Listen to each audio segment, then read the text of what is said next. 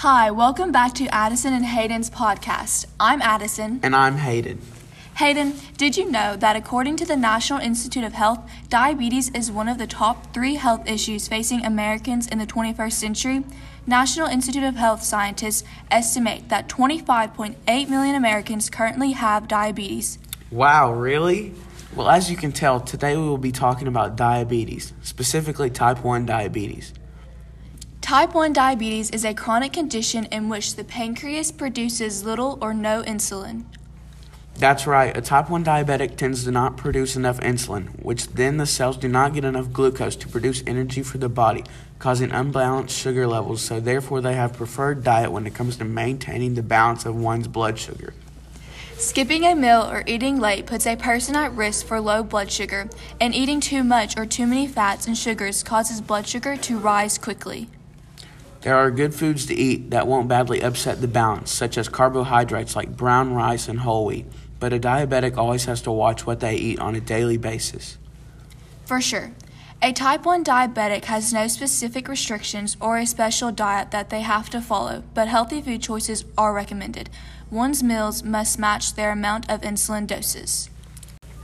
Blood sugar levels are considered high when they're above your target range. Having too much sugar in the blood for long periods of time can cause serious health problems if not treated. The vessels that supply blood to vital organs can be damaged, which can increase the risk of heart disease and stroke, kidney disease, vision problems, and nerve problems. When your blood sugar is too high, you tend to have symptoms of drowsiness, more than normal urination, and thirst. When a type 1 diabetic's blood sugar rises too high, the main way they fix this problem is by putting the right amount of insulin into their body to regulate blood sugar levels. Other ways after putting in insulin doses to help with this condition is drinking more water and doing some exercises. Now moving on to when blood sugar is too low. Low blood sugar can happen when your body has too little food or when too much insulin is produced. If your blood sugar gets too low, it may lead to seizures, unconsciousness, comas, or insulin shock, which is life-threatening.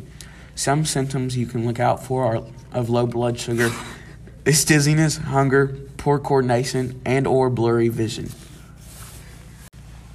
When a type 1 diabetic's blood sugar level drops, it can be adjusted by eating enough carbohydrates to raise the levels back up to normal. Do not take more insulin because that may be one of the reasons why your blood sugar levels are low, and it will cause more medical issues. Ways to monitor your blood sugar levels from being too high or too low are exercise regularly, eat the right amount of food, control stress levels, and pay attention to the symptoms of having high or low blood sugar. Now moving on to exercising. The American Diabetes Association recommends about 150 minutes of moderate intensity workouts, or about 30 minutes a day for 5 days. Some exercises are walking, running, and playing recreational sports. Benefits to exercising include lower blood sugar, better weight control, stronger bones, muscles, and more energy. Staying fit keeps diabetes in control because exercise makes it easier to control your blood glucose level, and exercise helps your heart healthy and strong. People with diabetes tend to have more stress and anxiety. Some ways type 1 diabetics can cope and accept themselves are by finding people who support you. Focus on your strengths, not your weaknesses, and always try to stay positive and be true to yourself. People who can help with diabetics are biomedical professionals such as dietitians. A dietitian is an expert in diabetes and human nutrition. They can help type 1 diabetics by informing them about healthy food choices to make it easy to keep their blood sugar levels normal.